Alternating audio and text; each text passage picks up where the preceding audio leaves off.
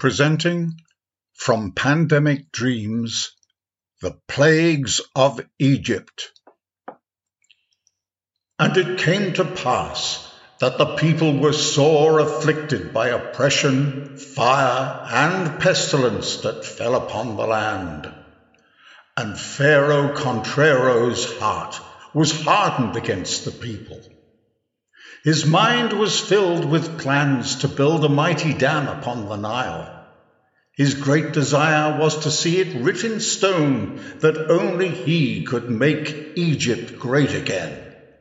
Mega. And so the nobles came to the Pharaoh and said unto him, Knowest thou not yet that Egypt is destroyed? And the Pharaoh said unto them, Knowest thou not yet how miserable the dribble is that emanateth from my shower?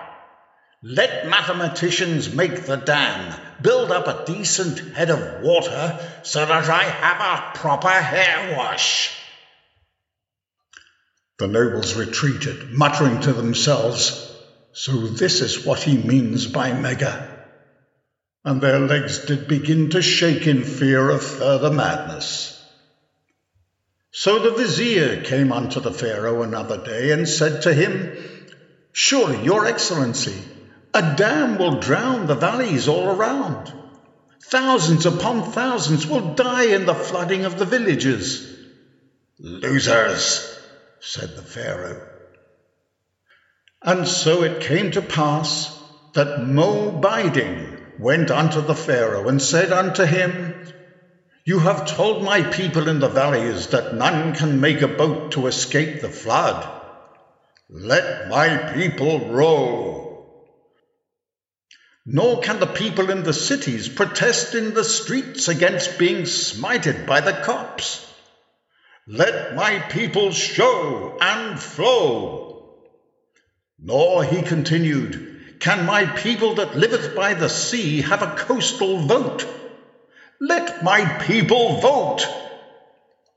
And it came to pass that the people could not work. They could neither sow, hoe, nor mow. Mo-Biding said unto the Pharaoh, Let my people... Enough, said the Pharaoh. And the afflictions upon the people did increase. Fire joined fire, until the land was all aflame, and both the righteous and the damned were in fright of immolation. And the children did choke, for the smoke thereof did darken the sky, and enter every hovel bereft of air conditioning. And so did the mathematicians get busy inventing tubes that rose 10 cubits above the smoke, for that the sickest might breathe pure air. Yet did the Pharaoh provide too little silver for their making. The priests entreated him, saying, Surely, for want of these new tubes, the children and the sickest will die. Suckers, said the Pharaoh. Besides, we already have more tubes than needed. The Phoenicians love our tubes.